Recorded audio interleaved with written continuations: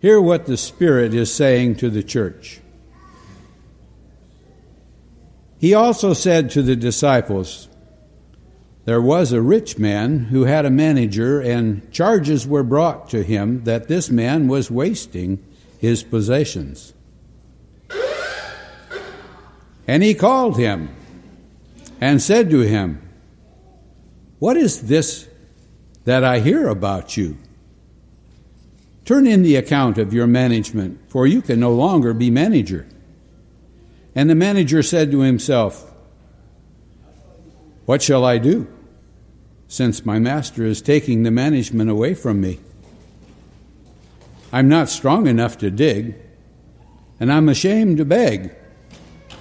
I have decided what to do, so that when I'm removed from management, people may receive me into their houses. So summoning his master's debtors one by one, he said to the first, how much do you owe my master? He said, 100 measures of oil. He said to him, take your bill, sit down quickly and write 50. Then he said to another, and how much do you owe? He said, 100 measures of wheat. He said to him, take your bill and write 80.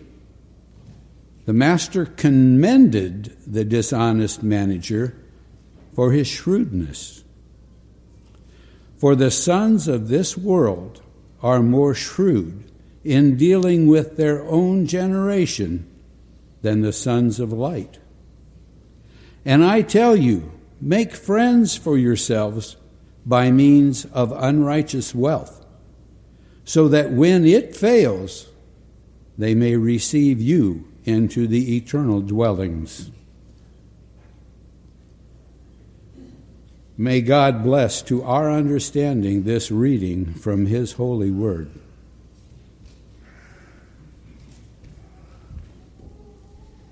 You know, I think I am going to have to remember the fire alarms the next time that I am preaching on hell. Make you start thinking about fire. I am actually preaching on a topic that might be... Is somebody really doing that? That might be as unpopular as hell. I am preaching the second of a 3-sermon series on giving. Let's go to the Lord and ask Him to be our teacher. Oh Lord our God, we have a reminder of what a privilege it is to hear your word. Give me your help and your people your help, that we might be able to focus and press through and hear your word. Make us more like Jesus, even in our generosity, we pray. In His name, amen. You know, I have not preached on giving as much as I should as a pastor. And I think it's good that we're going to spend 3 weeks looking at giving as we have been looking at the parable of the dishonest manager. I think one of the reasons why I have not felt this overwhelming compulsion to preach on giving is that those who started this church were so wise and faithful and creative in the way that they went about funding the building and purchase of this property, that even though we have 10 beautiful acres and these different buildings, we owe nothing on any building plans. I've heard the stories of how they came to find this land, and as they purchased the land, the purchaser was so happy that they were purchasing it. If I understand the story right, they sold the little building up in front of the property to us for $1. They were so happy that this property was going to be used for a church. And then they got together, they put together the plans, and the congregation built this sanctuary. I can't imagine that my wife would have let me up in the rafters to build this sanctuary, but the congregation essentially did everything they could in terms of their own labor, as well as different other of the buildings around here. There was, I wouldn't mention this, except Rip Darden has gone on to be with the Lord ahead of us. In terms of being creative and faithful in the way we use our wealth, he started a little a fund, equity fund, I guess it would be. We call it our Capital Improvements Fund. And I don't know if he was giving his tithes. I don't know where the money was coming from, but we would have this fund. And when I first got here, it was about $50,000, $60,000. It grew up to $150,000, grew up to $250,000, I think, at one point. And so when we had to replace all the roofs on all the buildings and both air conditioning units back here for the sanctuary at the same time, it wasn't that big a deal. We were quite we were wondering, how are we going to pay for this? And through his creative generosity, it was we didn't really skip a beat. And just so thankful for Rip and others in our congregation that are so faithful. I could mention other examples, but those examples are still living here in the congregation, and I don't want to let the left hand know what the right hand is doing. Typically, I don't know what's happening with the giving. Your giving does not come, it does not appear before me. I don't want it to appear before me. We have a treasurer, an assistant treasurer that look at your giving in order that the deposits can be made, and we have two for accountability purposes. But the session or no one else sees what your giving is. So we're going to look at tithing this morning. And last week we looked specifically at the parable of the dishonest manager. And in verse 8, Jesus surprised us by saying that his followers, the sons of light, are not very shrewd in using our money. Jesus said the world is very shrewd in its pursuit of wealth. It gives great energy and practices careful planning and how to seek after temporal prosperity. But for whatever reason, Christ followers do not give that same concern for how we use our wealth for eternal purposes. And so listen to Jesus again in verses 8 and 9. The master commended the dishonest manager for his shrewdness, for the sons of the world are more shrewd in dealing with their own generation than the sons of light. And I tell you, make friends for yourselves by means of unrighteous wealth, so that when it fails, they may receive you into the eternal dwellings. I mentioned last week that over the past 30 years, in the United States, the portion of charitable giving going to churches dropped from 52% to 32% over the past 30 years. And that the average Christian gives 2.5% of their income to the church versus 3.3% that was given to the church during the Great Depression. If those numbers are correct, it would suggest that Jesus is correct, that we are not only poor at handling our wealth for eternal purposes, but we're getting worse. Jesus says that we are poor at using our wealth for eternal purposes. So I don't think that I can move on from this passage without having us consider how we can better use our wealth for eternal purposes. Last week I made the case that the starting point for how we use our money for eternal purposes should start by our giving to the church. The Lord Jesus purchased the church with His own blood. The church is an eternal institution. It will not pass away, even though everything else in this world will pass away. Even the gates of hell will not prevail against the church. It is legitimate to give to missionaries. It's legitimate even to give to parachurch organizations and so forth. But the starting point for Christian giving should be to the church. Now the question is, how should you give to the church? Well, I believe you should start with the principle of the tithe. The word tithe means tenth.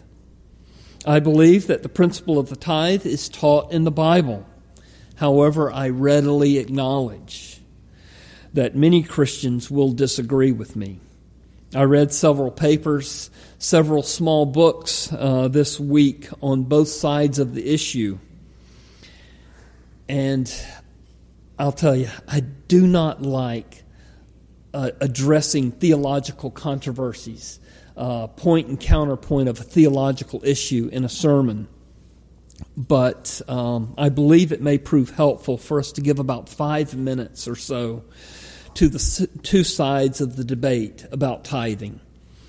Most arguments against tithing start with the following observations. First, since we are no longer under the old covenant that God made with Israel, or we are not under those old covenant laws, those old covenant ceremonies, therefore the laws such as tithing no longer apply to us.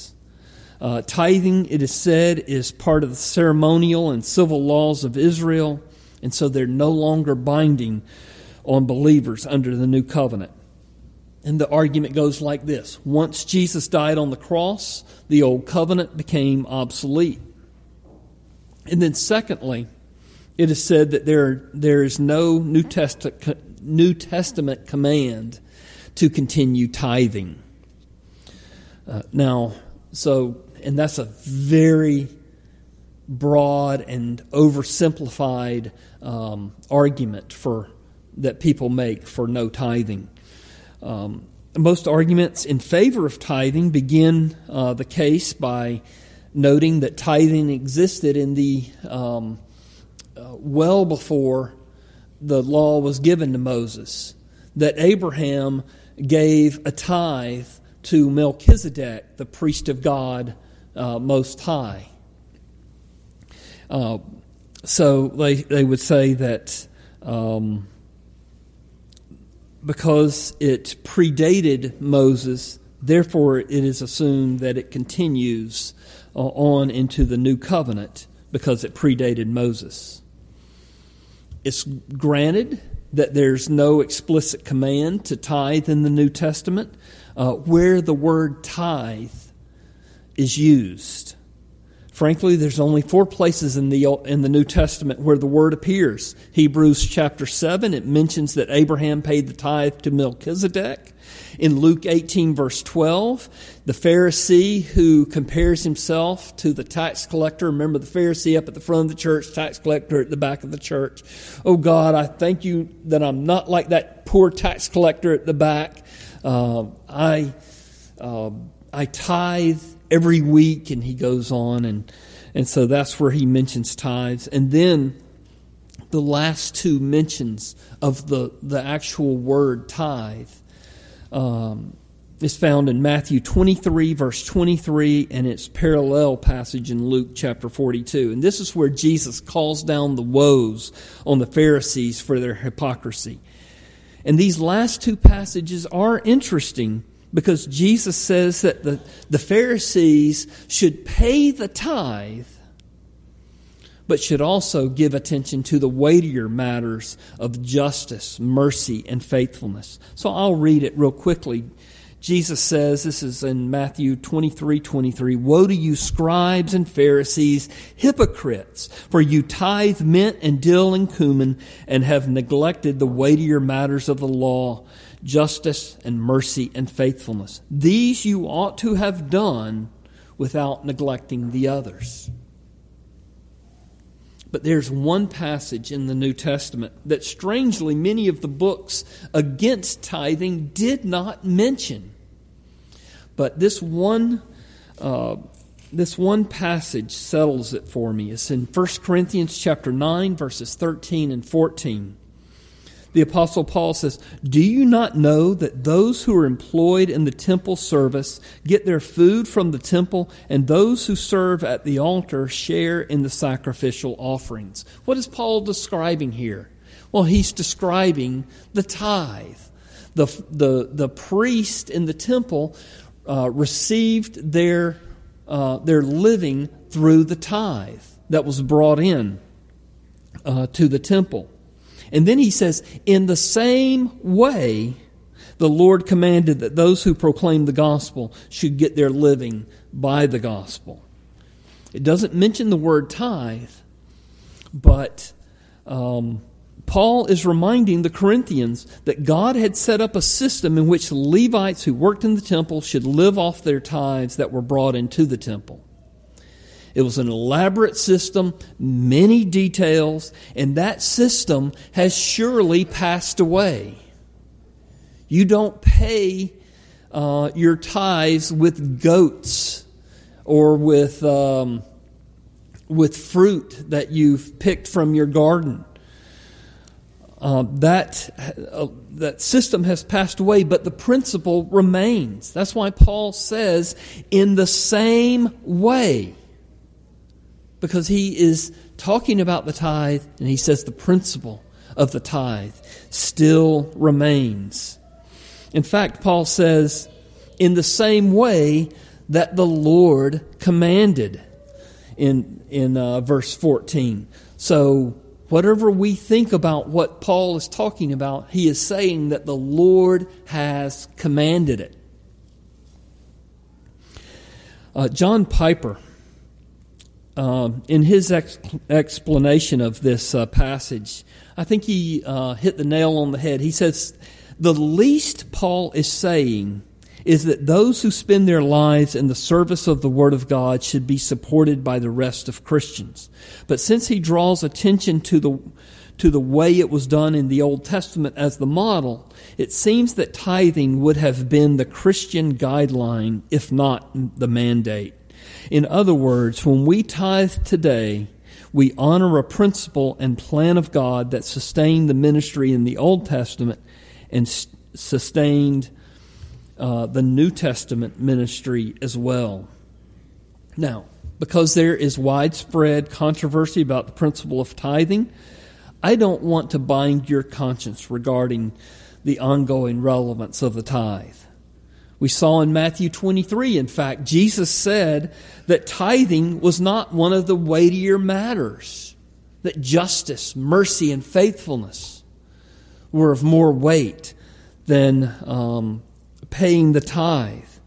So, I want to assure you there is room for disagreement on this issue. But if you agree with me that the principle of the tithe continues, then your conscience is indeed bound to the Lord. So the question becomes, if you believe in the tithe, are you faithfully giving 1/10 of your increase to the work of the gospel, Or are you being unfaithful in this area of your life? R.C. Sproul quotes a statistic that says that only 4% of Christians return a tithe to the Lord. Obviously, a much higher percentage of Christians give, but he says only 4% return a tithe to the Lord. Only 4% of Christians return 10%. Now, let's say that you do not agree with the principle of the tithe. Well, then what does the Bible say about percentages of giving in the New Testament? Does the Bible address percentages of giving at all? Well, in Luke 3, verse 11, Jesus said, whoever has 2 tunics should do what? Give one away. That's 50%. Matthew 19, verse 21, Jesus told the young rich ruler, if you would be perfect, go and sell what you possess and give to the poor, and you will have treasure in heaven, and come follow me. That's 100%. In 2 Corinthians chapter 8, verses 2 and 3, Paul said to the Macedonians, or said of the Macedonians, he said, the Macedonians in a severe test of affliction, their abundance of joy and their extreme poverty have overflowed in a wealth of generosity on their part, for they gave according to their means, and I can testify, and beyond their means of their own accord. And of course, I'm reminded, as maybe you are, as we're talking of the subject of the poor widow in Mark chapter 12, verses 41 through 44. And Jesus sat down opposite the treasury and watched the people putting money into the offering box. Many rich people put in large sums, and a poor widow came and put in 2 small copper coins, which made a penny. And he called his disciples to him and said to them, truly I say to you, this widow has put in more than all those who are contributing to the offering box. For they contributed out of their abundance, but she, out of her poverty, has put in everything she had, all she had to live on. She gave 100%, and Jesus commended her for it. You know, an economist might look at an offering of a penny and barely recognize it. But in God's economy, it's just the opposite. Jesus singles her out for her faith. As Jamie Dunlap says, every time you give, you are making a statement that God is better than anything else you could have done with that money.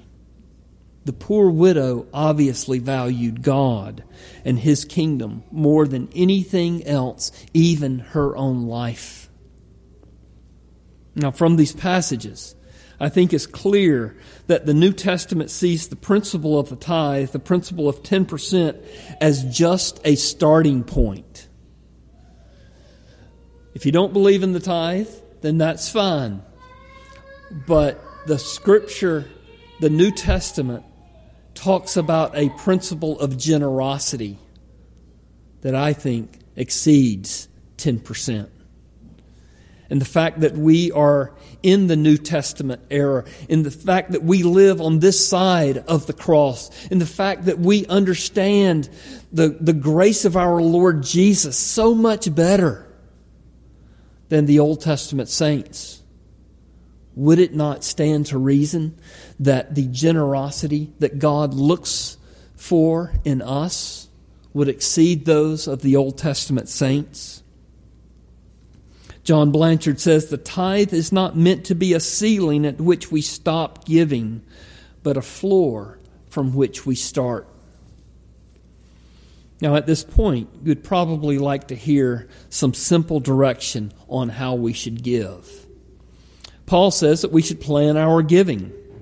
We're not just to reach in our wallet, see a few bills, pull them out, and throw them in the offering plate. He says that we should plan. 2 Corinthians chapter 9, verse 7. Each one must give as he has decided in his heart, not reluctantly or under compulsion, for God loves a cheerful giver.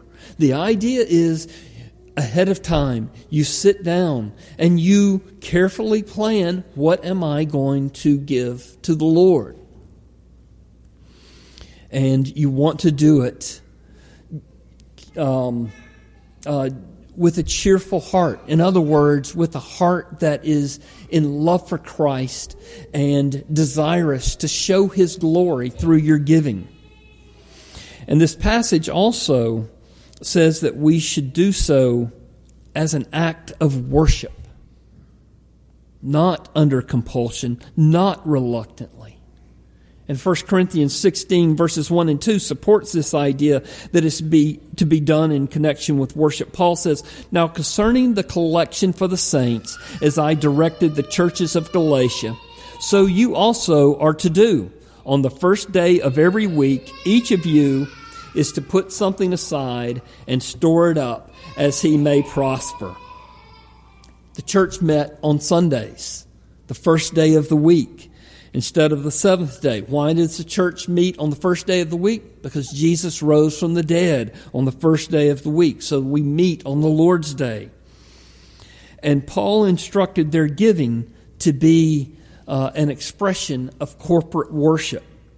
He said, set aside, on the first day of the week, set aside each of you something and store it up as he may prosper.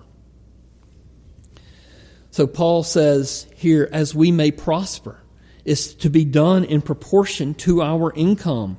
We should give as we prosper.